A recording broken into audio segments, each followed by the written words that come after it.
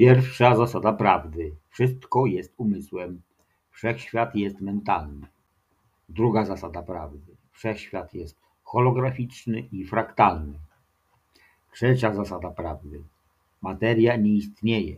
Wszystko jest energią w stanie wibracji. 3 przykazania człowieka myślącego samodzielnie. 1. Myślenie ma kolosalną przyszłość. 2. To nie uniwersytet, tu trzeba myśleć. 3. W naszym fachu nie ma strachu. Radio Prawda.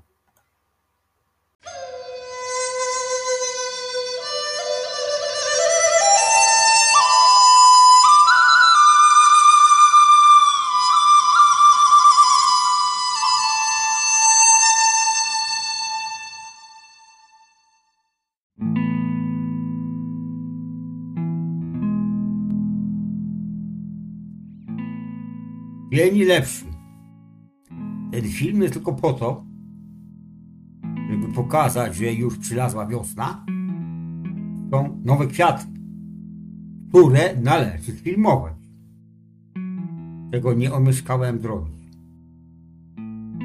Pokazuję wam następną część Biblioteki Ojca. To, że gadam, no to gadam, no bo a co miałem robić? Coś gadać. Ale głównym filmem są kwiaty. Tegoroczne. Do jedzenia wszystkiego. Dzień dobry.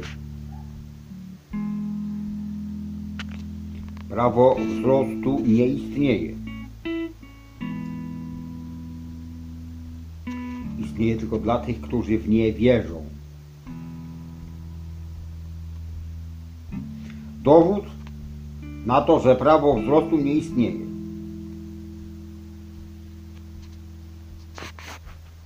Jeżeli nie chcesz wierzyć w to, co mówi Saint-Germain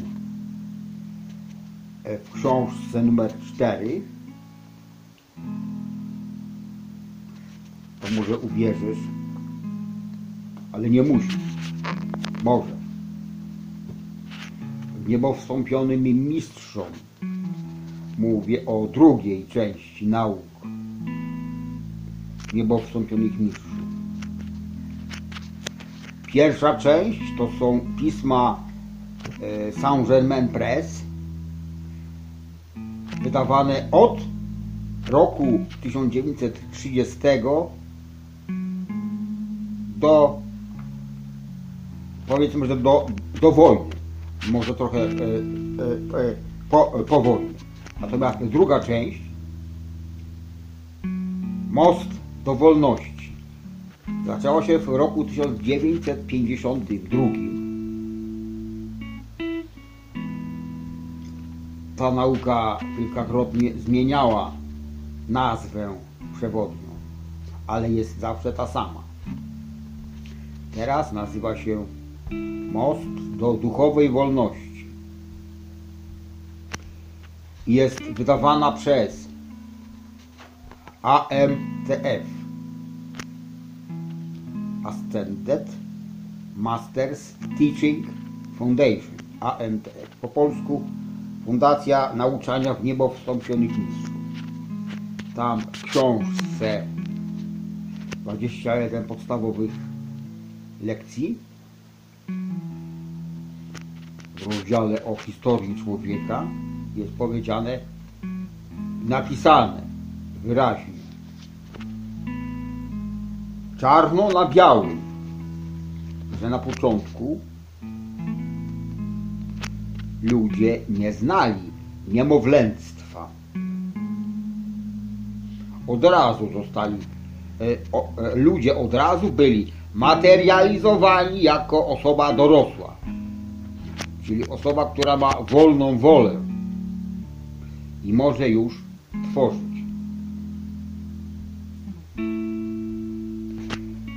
Potem niemowlęctwo, czyli wzrost, pojawił się wtedy, kiedy ludzie przestali wierzyć, że są bogami.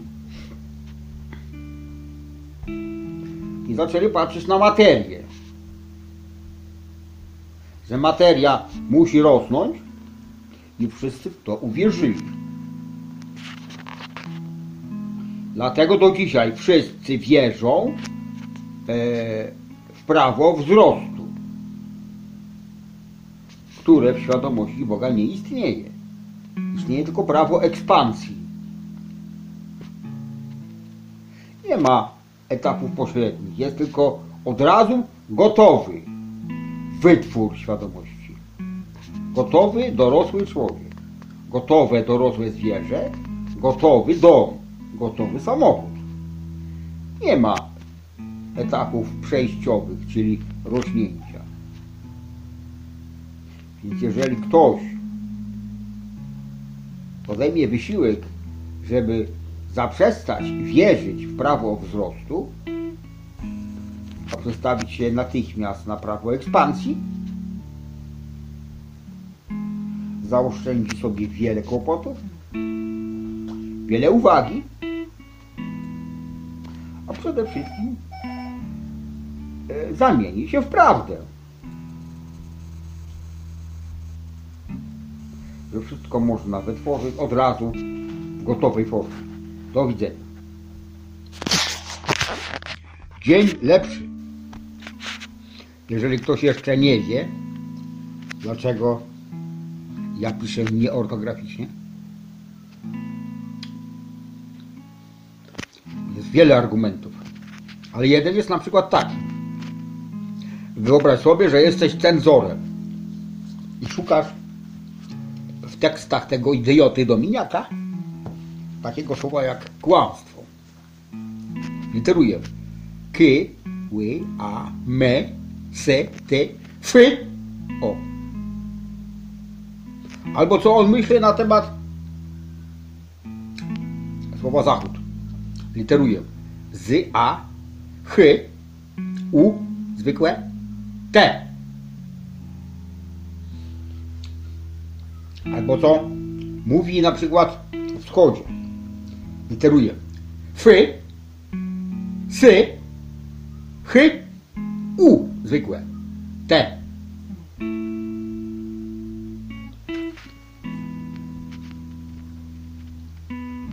Albo o tym, jak się chleb zdobywa. Literuję ch, l, e, p. Podawać i więcej przykładów? Mogę. Oszustwo. O, S, Z, U, zwykłe, T, F, O.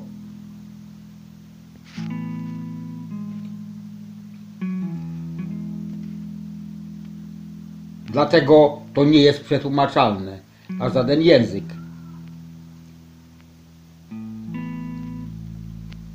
Najpierw piszę po waszemu, potem tłumaczę komputerem na prawidłowy język, angielski, czy hiszpański, czy jakikolwiek inny. A dopiero potem poprawiam polszczyznę na mój język.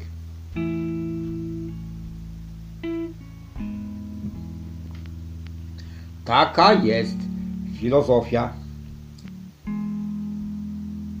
mojego pisania. Do wiedzenia. Dzień lepszy. Ponieważ czas nie istnieje, więc to zdarzenie, które mi się przypomniało, zdarzyło się tak jakby wczoraj. Ono jest. Nie było, tylko jest. Na temat Biblii chciałem jedną uwagę zamieścić. Parę dni temu odwiedziło mnie 2 świadków Jehowy. Chcieli mnie zaprosić na uroczystość. Pamiątka śmierci Jezusa.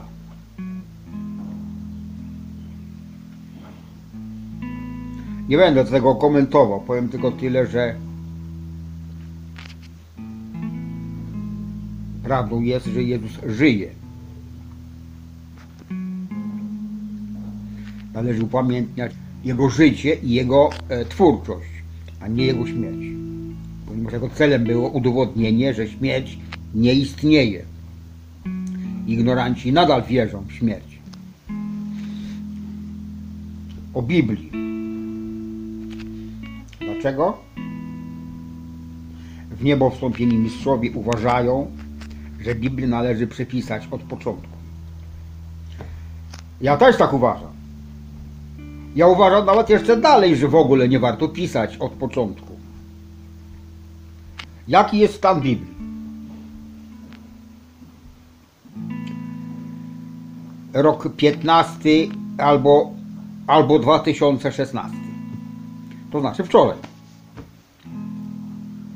Zapraszano mnie na wykłady do siedziby Królestwa Świadków Jehowy w Wyszkowie. Zachodziłem tam, siadaliśmy razem na widowni. Ja miałem w smartfonie Biblię. Oni też mieli Biblię. A dlaczego o tym mówię? Bo to nie była ta sama.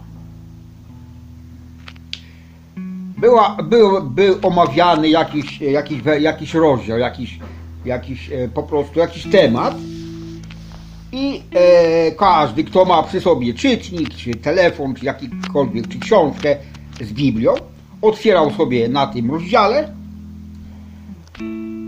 i czytaliśmy, a wykładowca komentował. Ja otworzyłem sobie w swoim smartfonie rozdział, który jest potrzebny, a kolega Józef, który mnie zapraszał, który był moim tak zwanym przewodnikiem, mówi: a ja mam inaczej.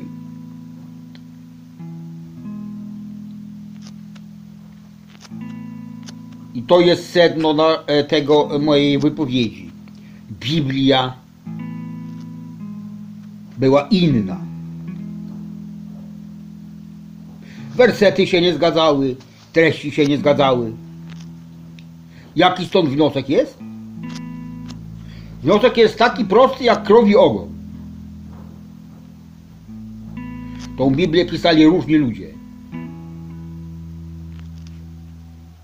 Czyli wniosek jest jeden, że Biblia nie jest jedną książką ogólnoświatową do czytania. Ile jest wersji? Ile było poglądów, tyle jest wersji. Ja czytałem swoją Biblię chrześcijańską, Biblię bodajże tysiąclecia, a oni czytali swoją Biblię, Świadków Jehowy. Najlepszy dowód, że napisana była inna Biblia, którą oni propagowali, nie zgadzała się z tym, co ja miałem napisane. W dalszym ciągu podejrzewam, że to, co ja czytałem, też się nie zgadzało z prawdą. Jeżeli wy chcecie czytać swoją Biblię, możecie to czytać nadal, bo macie wolną wolę. Ja nie będę czytał. Mało tego, nie mam zamiaru czekać na nową Biblię napisaną przez w niebo wstąpionych mistrzów. Co powiedziałem w poprzednim filmie, nie ma sensu czytać, skoro znamy prawdę. Kto przyznaje się do tego, że zna prawdę, bardzo proszę, a kto się nie przyznaje, woli żyć w kłamstwie, też ma wolną wolę i może tak zrobić.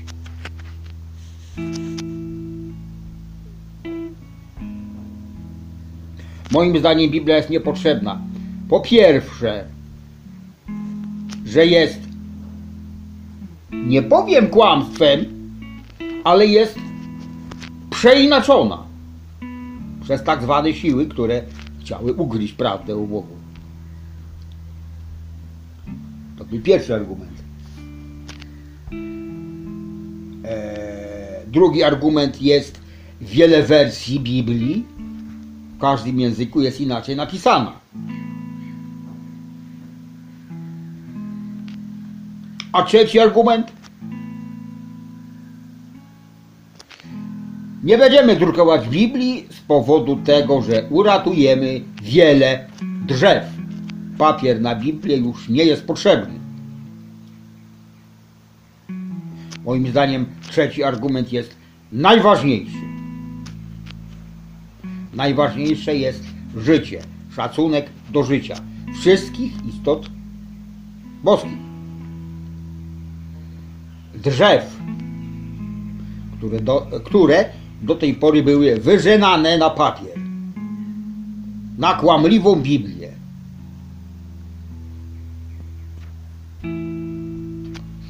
Więcej Biblii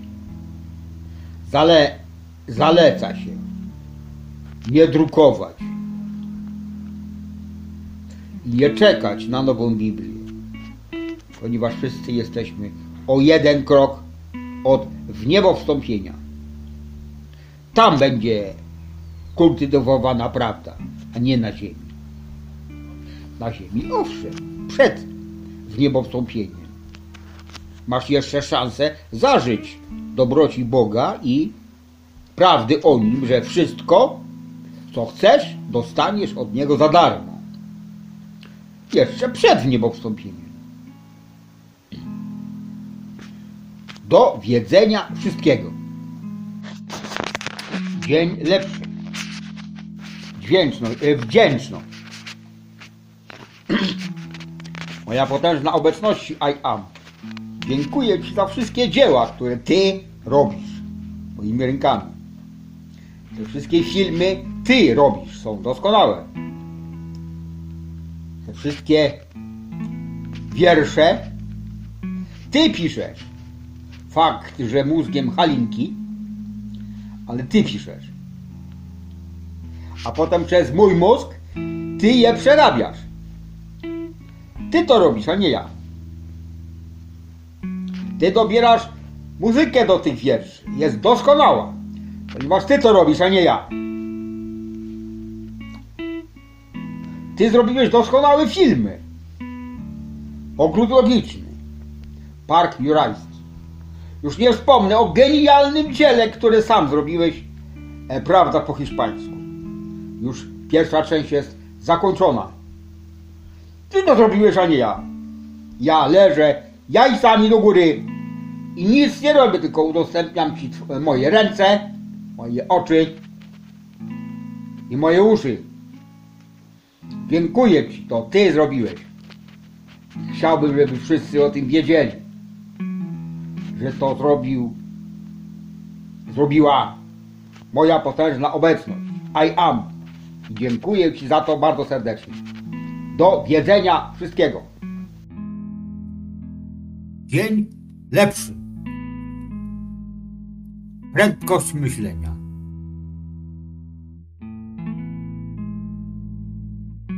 Dwanaście lat temu pewna osoba, słysząc o prawie przyciągania, po 12 sekundach myślenia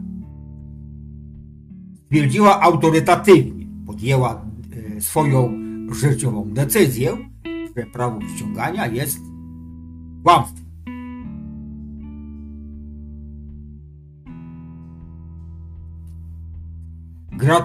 Pogratulowałem serdecznie tej osobie, która potrafi tyle razy ode mnie myśleć.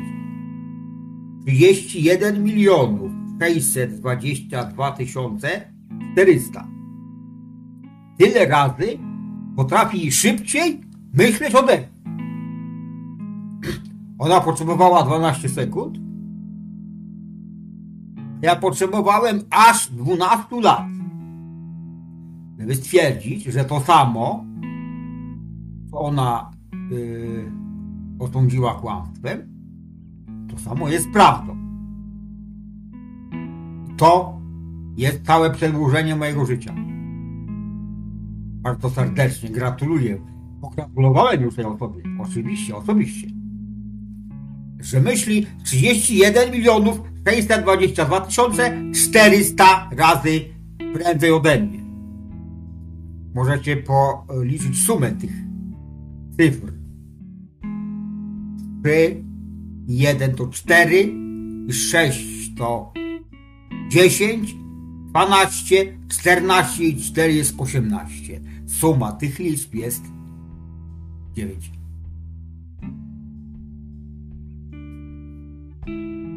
Tyle razy prędzej myślała ode mnie. I teraz, znaczy tamto zdarzenie było w roku 2009, kiedy ja poznałem to oszustwo, w cudzysłowie. A teraz, już po 14 latach, ta osoba jeszcze raz pokazała mi taki film, na którym właśnie jest potwierdzenie jej pierwotnej myśli. Sądziła, że potrafi mnie przekonać. To jej się oczywiście nie udało.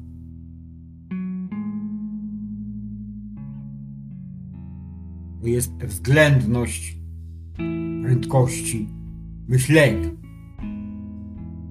Do wiedzenia wszystkiego. Dzień lepszy. Ponieważ już jesteś u źródła. Jesteś już razem z Bogiem. Jesteś Jego synem. Możesz robić to samo co On. Czyli wszystko.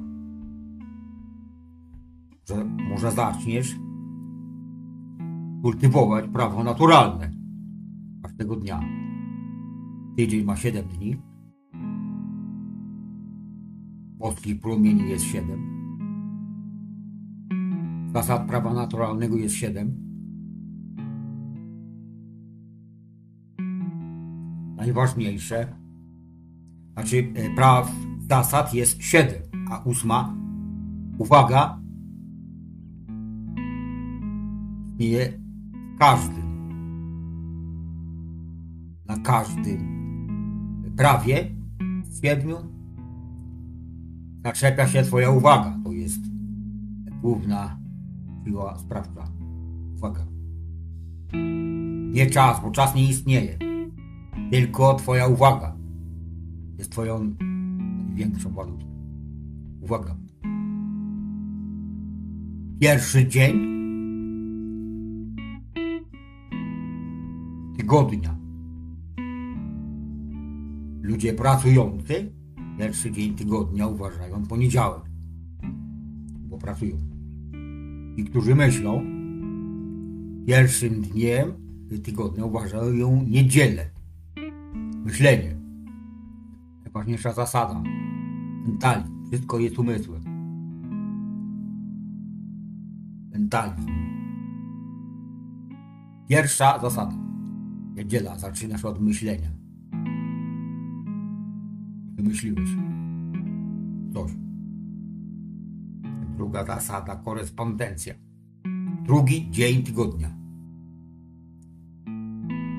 Powtarzam, ludzie pracujący pierwszy dzień tygodnia uważają poniedziałek. Ludzie myślący pierwszy dzień uważają niedzielę. Ty możesz być inny. Możesz sobie wybrać inny dzień tygodnia jako pierwszy. Jak chcesz, bo masz wolną wolę. Ja zaczynam od niedzieli. Dzień drugi. Zasada druga. Korespondencja. Jest doskonały. I ty jesteś doskonały. To, co jest poniżej ciebie, jest tak samo doskonałe jak ty. To, co jest powyżej ciebie, jest tak samo doskonałe jak ty. To jest ważne. Ponieważ wszystko jest doskonałe, nie masz najmniejszego powodu krytykować i oceniać kogokolwiek, bo każdy jest tak samo doskonały jak ty. Dalej, na drugim dniu jeszcze nie skończyliśmy. Wszystko jest hologramami. Czyli wszystko jest fraktalami. Ty jesteś hologramem i ty jesteś fraktalem.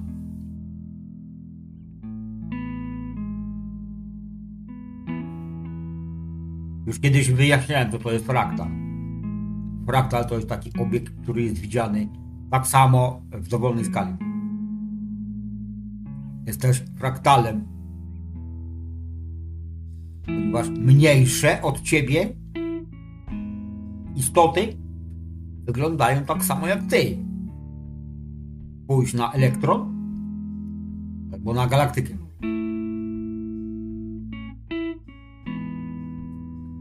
Ty jesteś hologramem. Wszystko jest hologramem. Hologram to jest wytwór energetyczny, wytwór umysłu. Hologram, ponieważ materia nie istnieje, wszystko jest energią. To jest trzecia zasada wibracji, czyli trzeci dzień tygodnia. Wszystko jest energią wibrującą w odpowiednim stopniu wibracji. Wszystko jest zrobione z energii na podstawie myśli. Na podstawie myśli, która została stworzona pierwszego dnia, poprzez drugi dzień zasada korespondencji tworzysz hologramy z energii na podstawie twojej myśli. Czwarty dzień tygodnia. Dla polarności. Wszystko jest podwójne. Jak tworzysz coś, to od razu tworz dwa. To wszystko ma dwa końce.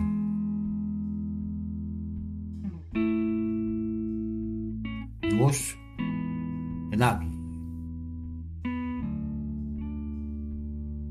Pokój, wojna. Zło, dobro. Żeby nie odróżniać, czy to jest zło, czy to jest dobro, bo już jesteś doskonały, więc nie robisz takich odróżnień. Stoisz zawsze na środku. Twoją domeną jest nie oceniać.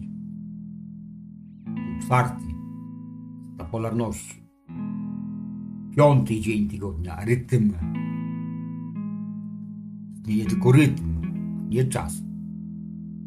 Rytm. Podstawową jednostką rytmu jest tydzień. 7 dni. 7 promieni, 7 zasad, 7 dni.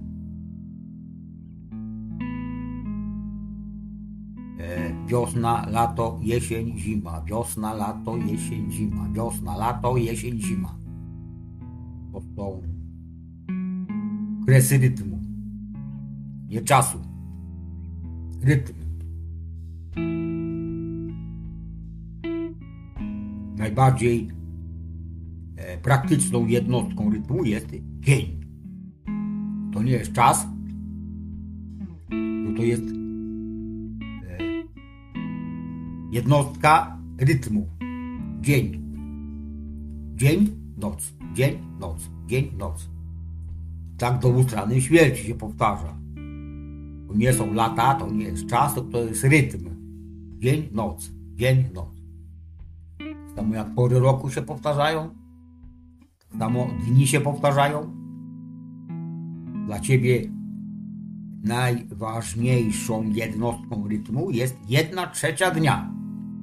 Rano, południe czy popołudnie, wieczór. 3 razy dziennie powtarzasz swoje dekrety i swoje afirmacje. Tak samo jak 3 razy dziennie jesz. Śniadanie, obiad, kolację. Tym, że nie zaleca się, żebyś wypowiadał afirmację w czasie śniadania, bo potrzebna jest uwaga i wizualizacja tego, co mówisz. możesz afirmować przed śniadaniem albo po śniadaniu, ale nie w czasie. Musisz się skupić na tym, co mówisz, to wizualizujesz. Nie popędzaj się, nie spiesz się. Nie mów zbyt szybko. Nie mów zbyt szybko, żebyś mógł zwizualizować to, co mówisz. To jest istotne, ponieważ głównym czynnikiem sprawczym jest wizualizacja, czyli obraz, który wytwarzasz w swoim mózgu. Słowa tylko popierają to, co myślisz. Główną siłą jest myśl. Także to, co myślisz i to, co mówisz, się manifestuje. Rytm. Dzień 6. Zasada przyczyny i skutku. Przyczyną są myśli, a skutkami są wszystko to, co widzisz. Albo nie widzisz, bo idee są też skutkami. Ale jedynymi przyczynami są myśli.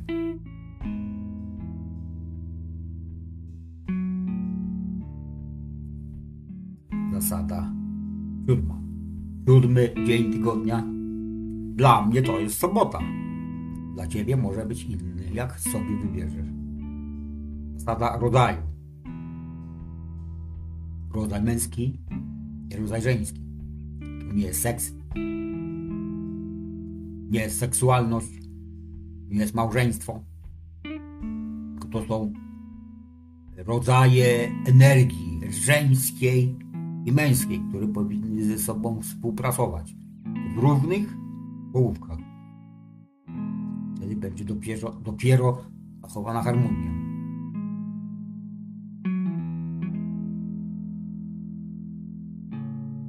No i w krótkim czasie, krótkim, ponad 10 minut, omówiłem tygodniowy harmonogram zajęć. 7 dni, 7 zasad, 7 promieni. Wspominam jeszcze dla kompletu 7 promieni. Boskich. Pierwszy niebieski, drugi złoty, trzeci różowy, czwarty biały, piąty zielony, szósty rubinowy albo złoty, 7 fioletowy. Życzę szczęścia i radości. Do wiedzenia wszystkiego.